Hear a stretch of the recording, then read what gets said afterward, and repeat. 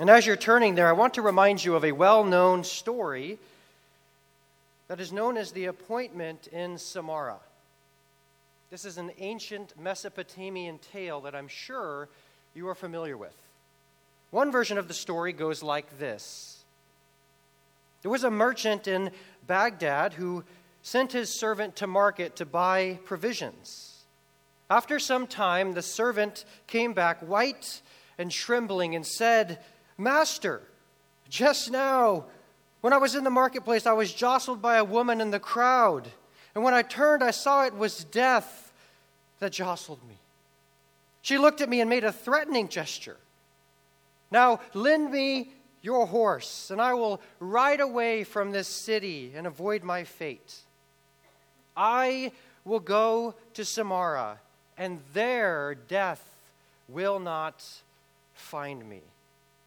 The merchant lent him his horse, and the servant mounted it, and he dug his spurs in its flanks, and as fast as the horse could gallop, he went. Then the merchant went down to the marketplace, and he saw Death standing in the crowd, and he came near to her and said, "Why did you make a threatening gesture to my servant when you saw him this morning?" "That was not a threatening gesture," she said. "It was only a start of surprise. I was astonished to see him in Baghdad, for I had an appointment with him tonight in Samara." Just like the servant in this story, we sometimes are guilty of making absolute statements about our future plans, supposing that we are capable of controlling our own destinies. But whereas the servant was subject to death and her plans for his life, in an even greater way, we are subject to God and His sovereign plan for our lives. In the passage before us today, James warns us about the problem of presumptuous planning. We commit this sin when we make unwarranted claims about the future and our plans for it and leave God and His will out of the picture. What James says in this section flows right out of the previous two verses. In verses 11 and 12, James condemns speaking presumptuously about others. And in verses 13 through 17, he condemns speaking presumptuously about ourselves. In the former case, we usurp the role of God and presume to know about someone else's spiritual destiny. And in the latter case, we assume the role of God and presume to know about our own physical destiny. But James condemns both forms of presumption. We do not know enough about another person's life to speak harshly against them, and we do not know enough about our own lives to speak about our future plans with certainty. Because of our penchant for presumption, how can we ensure that we acknowledge God in the formulation of our plans for the future? More to the point, how can we avoid the problem of presumptuous planning this year? There are three specific ways. First, we must not forget our ignorance. Notice what James says in verse 13. "Come now, you who say, 'Today or tomorrow we will go into such and such a town and spend a year there and trade and make a profit. Yet you do not know what tomorrow will bring.'" James begins this section with an unusual expression, "Come now." This is only used by James in one other place, chapter 5, verse 1. It essentially means, "Look here," or "Listen up." He uses it to call out an imaginary group of individuals who are intent on running their own lives independent of God's control. These people assume that they are able to control the events of their lives, and they make plans accordingly.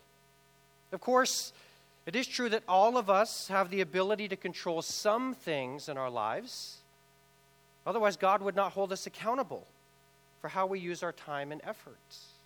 We are all given a level of responsibility in this life, and we are expected to live in accordance with that. But we do not have ultimate control of our lives. The people James addresses here imagine that they are in absolute control of their lives. This is why they speak with such certainty. Today or tomorrow, we will go into such and such a town. This is a dogmatic assertion. They do not say we might go or we hopefully will go, but we will go. There is no plan B here, only plan A. They leave no room for contingencies. This plan assumes perfect knowledge of the future and presumes absolute control of events. Because of their overconfidence, there are several false assumptions that these merchants make. One, they assume that they have ultimate control of their time, when they will do something. They assert today or tomorrow we will go and spend a year.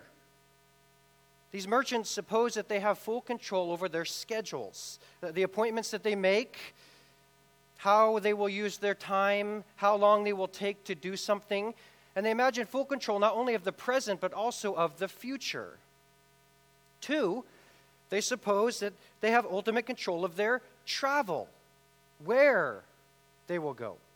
They say, we will go to such and such a city. James offers a fill in the blank here and allows for the widest possible application. Such a city can mean any city. Take your pick. Athens, Jerusalem, Rome. To these people, the specific place matters very little because they think they have control wherever they go. Finally, they also think that they have ultimate control of their trade, what they will do. They confidently declare, we will trade and make a profit. These people have it all figured out. They have control of their expenses. They have control of their income. On top of this, they even think that they have control of the market itself and their actual ability to make money. Taking all their words together, these people are guilty of presumptuous planning. You see, the problem is not that they are making plans for the future. This is a good and necessary thing to do, especially for a businessman. In fact, the Bible actually commends wise planning for the future. For example, in Luke chapter 14, verses 29 through 32, Jesus tells a parable in which a builder is commended because of the preparations that he made for a future building project. This indicates that thinking about and preparing for the future is not necessarily a bad thing. Douglas Moo, in his commentary on the book of James, puts his finger on the real problem when he writes, James is not rebuking these merchants for their plans or even for their desire to make a profit. He rebukes them rather for this worldly self-confidence that they exhibit in pursuing these goals, a danger, it must be said, to which business people are particularly susceptible. And we should guard here against another kind of misinterpretation, that James is forbidding Christians from all forms of planning or of concern for the future. Taking out life insurance and saving for retirement, for instance, are not condemned by James. These may very well be a form of wise stewardship. What James rebukes here is any kind of planning for the future that stems from human arrogance and our ability to determine the course of future events. End of quote. Because of this, James sets these overconfident merchants straight and says, "Yet you do not know what tomorrow will bring." You have no idea what tomorrow holds. There are any number of things that could transpire and interrupt your plans. In the ancient world, there were all kinds of possibilities. They could contract some terrible illness and be bedridden for a time. They could get attacked by robbers on their way to another city and lose all of their money. War could break out between their country and another one, resulting in the destruction of their city, the loss of their income, and possibly even the loss of their own lives. These people were banking on a future that they could not see nor determine. Aren't they just like us? Oh, we may be a little more conscientious in our approach to the future, but how often do we make plans for something under the assumption that we are guaranteed tomorrow? As I said at the outset, I had plans to preach here 2 weeks ago, but then was sidelined because the sudden death of my father-in-law. My family and I had plans to enjoy our vacation with the entire family, but instead we were unexpectedly forced to mourn with each other over the loss of one very dear family member. None of us can predict the future. So why do we often make plans as if we could? The truth is, friends, that we are terrible predictors of the future. Time magazine a couple of years ago featured an article that cataloged the top 10 end-of-the-world prophecies that failed to come true. One of the most famous was made by Edgar Whisenant in his 1988 book entitled 88 Reasons Why the Rapture Will Be in 1988. The book sold some 4.5 million copies. After publication, the author famously and arrogantly stated, "Only if the Bible is an error am I wrong." Not surprisingly, 1989 eventually rolled around with Whisenant's prediction left unfulfilled. Realizing that he was wrong, the author quickly published another book, 89 Reasons Why the Rapture Will Be in 1989. For some reason, that one did not sell as well. If we cannot make accurate predictions about the most significant event of the future, the return of Christ, then we certainly cannot make precise predictions about the less significant events of our lives. Because we are finite and fallen creatures, we cannot see down the corridors of time, and thus are not in any place to make dogmatic assertions about what the future may or may not hold. We do not even know what is going to happen 1 minute from now, let alone 1 year. It's easy to bank on the principle of uniformity, that just because things have always been this way, that they will stay that way, and make plans in accordance with that. But the reality is that we have absolutely no guarantee of tomorrow.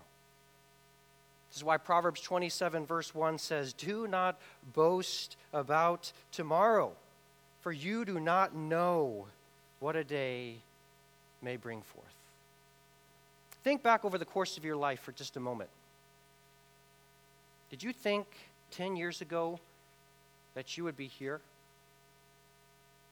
Did you think 5 years ago that you'd be doing what you are now?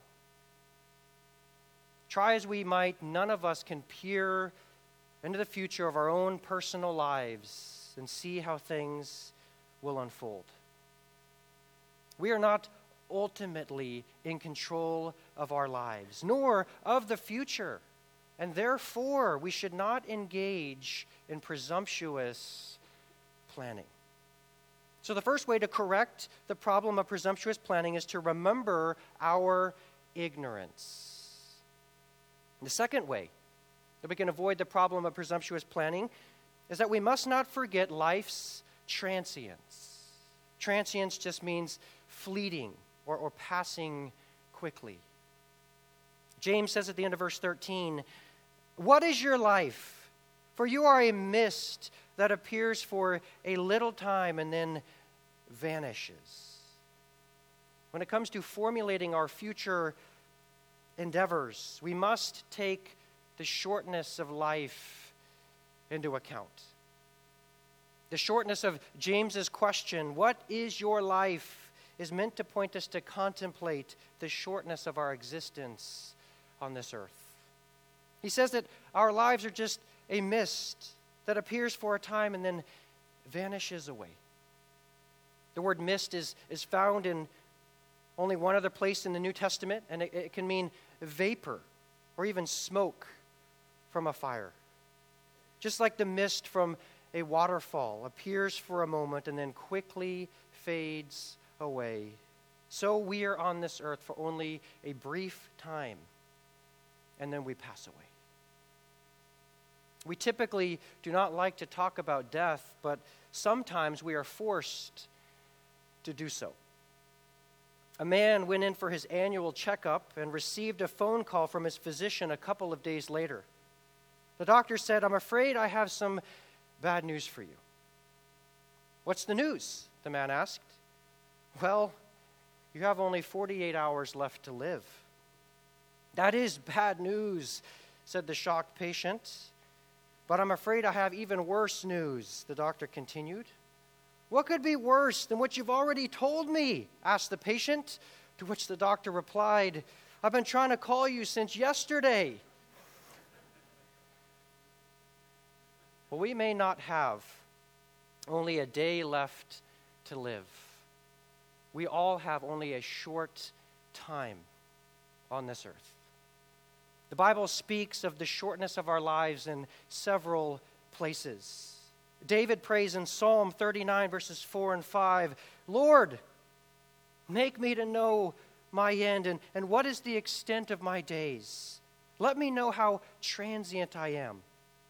Behold, you have made my days as handbreadths, and my lifetime is as nothing in your sight. Surely every man at his best is a mere breath."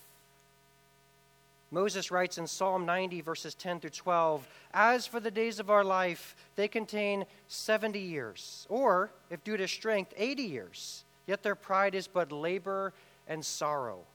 For soon it is gone, and we fly away. So teach us to number our days, that we may present before you a heart of wisdom." And Psalm 103, verses 15 through 16 says, "As for man, his days are like grass.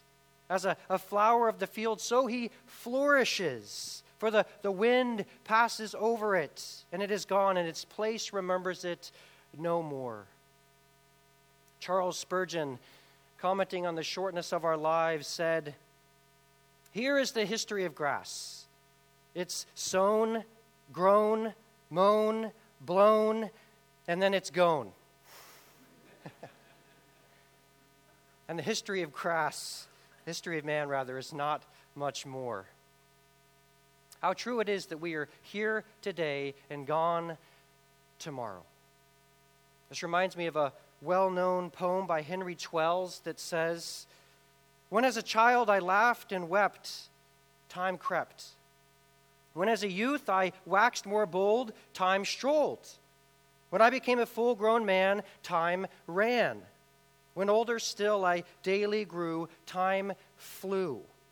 Soon I shall find, in passing on, time gone." Is that not your experience? I'm not that old, but at 33, I can testify to the rapid passing of time. Feels like just yesterday I was playing Little League in Oregon. Feels like just last week I was playing the drums with my high school rock band. Time flies by. I feel like every child has accelerated life's time scale. It's hard to believe that my little Anna Rose is 7 years old. Soon she will be 19. Time is a precious thing, friends, but it flies by. Only one life will soon be past. Only what's done for Christ will last. Because of this, we need to come to grips with our mortality. Unless the Lord returns, we all have an appointment in Samara. Hebrews 9:25 says, "It is appointed to man once to die, and then comes the judgment." In light of this, someone has said, if we want to make our days count, then we need to count our days. Did you get that? How can we do this? How can we number our days so that we might gain a heart of wisdom? Personally, I have found great help in learning from the example of Jonathan Edwards. Edwards, the famous pastor of the Great Awakening, was a man who thought a lot about the day of his death, and he lived a more productive life as a result. When he was 19 years old, he penned a series of resolutions, which have come to be known as his 70 resolutions. These pledges, which he made to himself, were to guide the course of his life. He would read over these resolutions once a week for the rest of his life. Now listen to a few of these. Number 5, resolved. Never to lose one moment of time, but improve it to the most profitable way I possibly can. Number 7, resolved. Never to do anything which I should be afraid to do if it were the last hour of my life.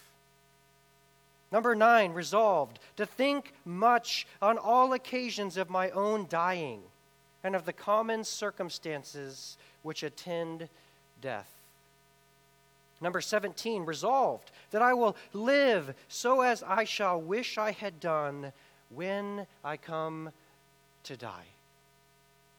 One writer says, Edwards chose to live his life in such a way that he was preoccupied not with the visible, but with the invisible. Not with the temporal, but with the eternal. Not with the earthly, but with the heavenly.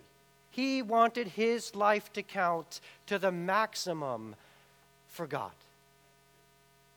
And I pray that we too might have this same desire to such an extent that we might manage our minutes and sequester our seconds all to the glory of God. My father-in-law was a man like Jonathan Edwards. He too lived his life in light of eternity. He lived every day as if it was his last day. And the godly legacy that he left behind testifies to his understanding of the brevity of life. He did not know how long that he had on this earth, and so he wanted to make every moment count. Consequently, he devoted himself to sharing the gospel with others, spending time with his family, and studying God's word. My father-in-law was a man who did not waste his time, and therefore he did not waste his life. He leveraged every second to loving God and loving people. One of the lessons that I have learned from Ron's untimely death and the legacy that he left behind is that we have no guarantee of tomorrow. And so it behooves me and it behooves you to live for Christ while there is still time. I know that there may be some in this room who are terrified at the prospect of death. You may be here today and you're uncertain about what happens after death. Maybe you don't consider yourself to be a Christian. Maybe you don't understand what the gospel is all about. But I want you to know how this study applies to your life today. The bad news of this life is that we are all sinners who have broken God's law. And as a result, we are subject to death and deserve God's righteous condemnation. But the good news is, my friend, that God so loved us that he sent his own Son, the Lord Jesus Christ, to this earth to die on the cross in our place. He bore our punishment. And because he died and rose again, he conquered sin. He overcame death. He defeated the devil, and he guarantees eternal life to all who believe. Because of what Christ has done, if you believe in him, you can be confident that your sins are forgiven, and you can have the hope of eternal life. Death will not have the last say over your life. Just like Jesus died and rose again, all who trust in him will one day experience the resurrection and never be subject to the power of death again. But listen, time is short, friends. You must believe in Jesus Christ in this life in order to experience the resurrection in the next life. This is why the Bible says today is the day of salvation. Not tomorrow, not next week. Today, we must trust Christ. And when we do this, we have no reason to be afraid of death because it is a defeated enemy. And it will one day be overwhelmed by the resurrection power of Christ. It is this truth that can give us confidence when we think about the prospect of death. Those who live in light of eternity, people like Edwards, people like my father-in-law, are not alarmed by life's transience. Rather, they are motivated by it to live for Christ and to pursue eternally worthwhile endeavors. In order to guard against the problem of presumptuous planning, we must not forget our ignorance. We must not forget life's transience. And now finally, we also must not forget God's providence. Verses 15 and 16 say, instead, you ought to say, if the Lord wills, we will live and do this or that. Verse 16, as it is, you boast in your arrogance. All such boasting is what? Evil. Fundamentally, our lives are under God's sovereign control and direction. While we are responsible creatures, accountable to God for how we live, he is sovereign over every part of our existence. The Bible teaches that God is intricately, exhaustively, minutely, comprehensively, fully, and meticulously sovereign over everything in this universe. Not one thing happens apart from his perfect determination and all-wise plan. The Bible teaches that not only does God know all things, but he also controls all things. Notice what God says in Isaiah chapter 46, verses 9 and 10. I am God, and there is no other. I am God, and there is none like me. Declaring the end from the beginning and from ancient times things not yet done, saying, my counsel shall stand, and I will accomplish all my purpose. Calling a bird of prey from the east, the man of my counsel from a far country, I have spoken, and I will bring it to pass. I have purposed, and I will do it. Everything in this world is subject to the sovereign will of God. Psalm 37, verse 23 says, "The steps of a man are established by the Lord, and he delights in his way."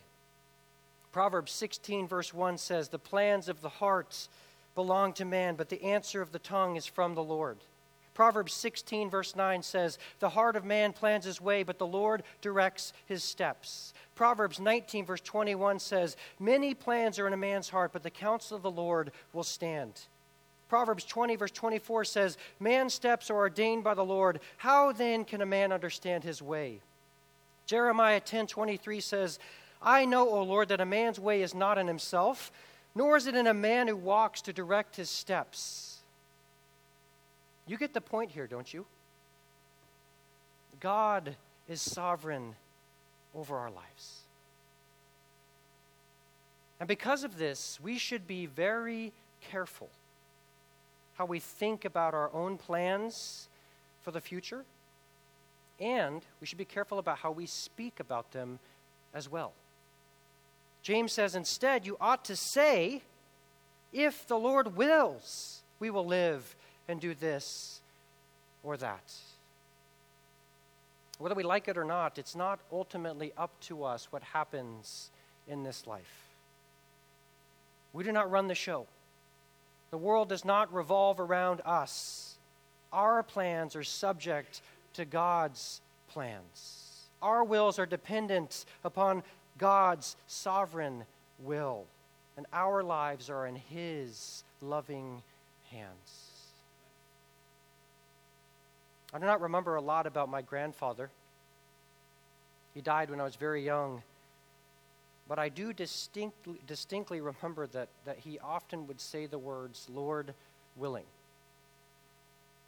I would ask him, "Grandpa, we going fishing today?" "Lord willing." "Are we going to be leaving soon?" "Lord willing," he would say. Even as a young boy, I came to realize that my grandfather believed in the sovereignty of God. And he knew that all of his plans were subject to God's plans. Because of his example, I've gotten into the habit over the years of saying, "Lord willing, I will do this or that." Throughout his writings, the Apostle Paul also used this expression to indicate his awareness of God's control of his life. For example, in Acts 18, verse 21, after leaving Ephesus, he said, "I will return to you again if God wills." In 1 Corinthians chapter 4, verse 19, he writes, "I will come to you soon if the Lord wills." And in 1 Corinthians chapter 16, verse 7, he says, "For I do not want to see you now only in passing. I hope to spend some time with you if the Lord permits." What do your words reveal about your view of God's sovereign control of your life? Young people, when you think about the future and all the possibilities that it holds, do you leave room for God and His will? As you plan for college, have you taken the time to consider whether or not God wants you there, at that place? As you make decisions about a possible career path, have you included God in the process? What would He have you pursue? Have you sought the counsel of your parents and other godly individuals? Parents, what about your wonderful plan for your kids? Listen, we all want our kids to be healthy, wealthy, and wise. Why wouldn't we? But more than this, shouldn't we want them to be godly? Do we prioritize church attendance over school and community activities? Do we plan to gather once a night for family worship, to hear God's word read, to sing a hymn, to pray together? in order to demonstrate to our children the priority of spending time with God. For those who are retired or nearing retirement, do you realize that your time belongs to God? You may have the freedom and the privilege of enjoying retirement, but are you sensitive to God's will for your life? He may be calling you away from your career so that you can serve Him in a way that you never expected. He wants you to use your retirement for His glory, for the advance of His kingdom, and for the service of His people. For all of us here, think about the way the truth of God's sovereignty impacts how we pray. I know this week in particular, you've devoted some time to focusing on the topic of prayer. Do you realize that the very act of prayer itself reveals whether or not we believe in God's sovereign control of our lives?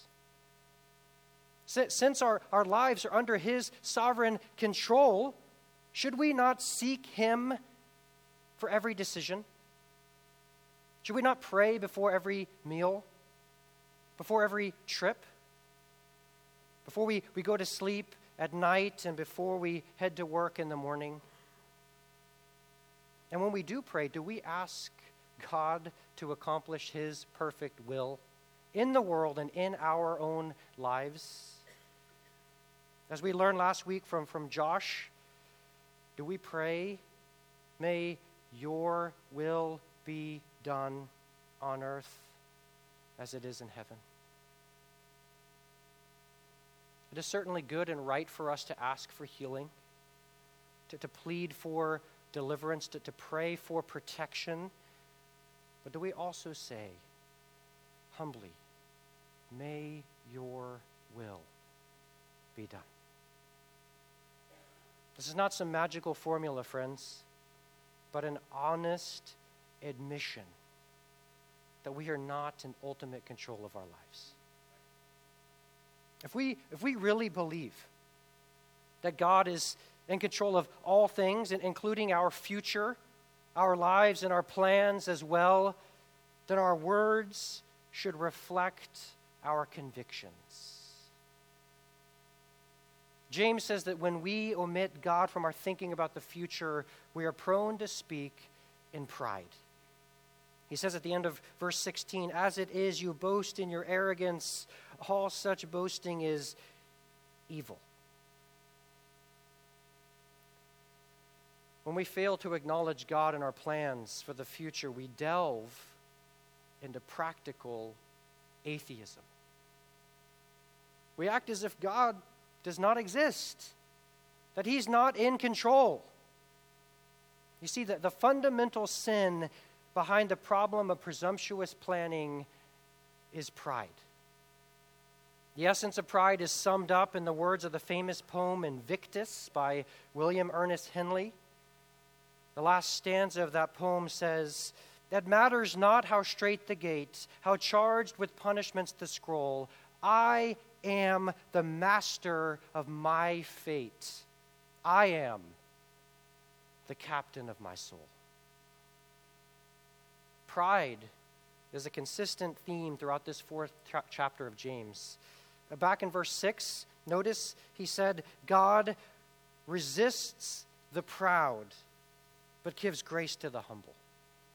And in verse 10, he concludes, "Therefore, humble yourselves in the sight of the Lord, and He will exalt you." Just as pride is the ugly sin behind the church conflicts mentioned in verses 1 through 10, just as pride is the ugly sin behind slander in verses 11 and 12, so pride is the ugly sin behind ignoring the will of God for our lives in verses 15 and 16.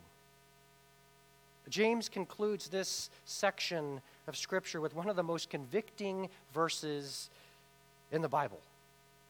Notice verse 17. So whoever knows the right thing to do and fails to do it, for him it is sin. I'm sorry to be the bearer of bad news this morning, but before you listened to this sermon, you may have been unaware of the problem of presumptuous planning. But now, at the end of this, you are accountable for what you have heard. You now know what you ought to do. And if you leave here this morning and you forget about your own ignorance, life's transience, and God's providence, then you sin against the Lord. And your sin is not a trifle. In verse 16, James calls it evil. Presumptuous planning, living, thinking, and speaking as if God does not exist is evil. Listen, there is no such thing as a small sin. All sin is, as R.C. Sproul has rightly said, cosmic treason. When we fail to do what God has told us to do, we deeply displease the Lord. I close with this.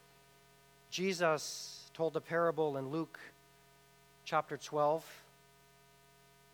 The land of a rich man produced plentifully. And he thought to himself, "What shall I do? For I have nowhere to store my crops." And he said, "I will do this.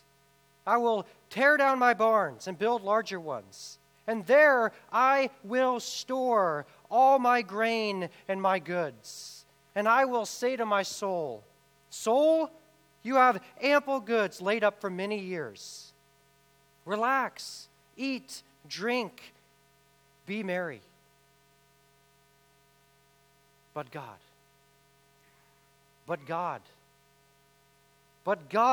said to him, 'You fool, this very night your soul is required of you. And the things you have prepared, whose will they be?' Because he arrogantly presumed upon the future, this man was proven to be a fool. And to ensure that we are not just like him, we must avoid the problem of presumptuous planning. Therefore, we must not forget about our ignorance. We must not forget about life's transience. And most importantly, we must not forget about God's providence. Pray with me, would you?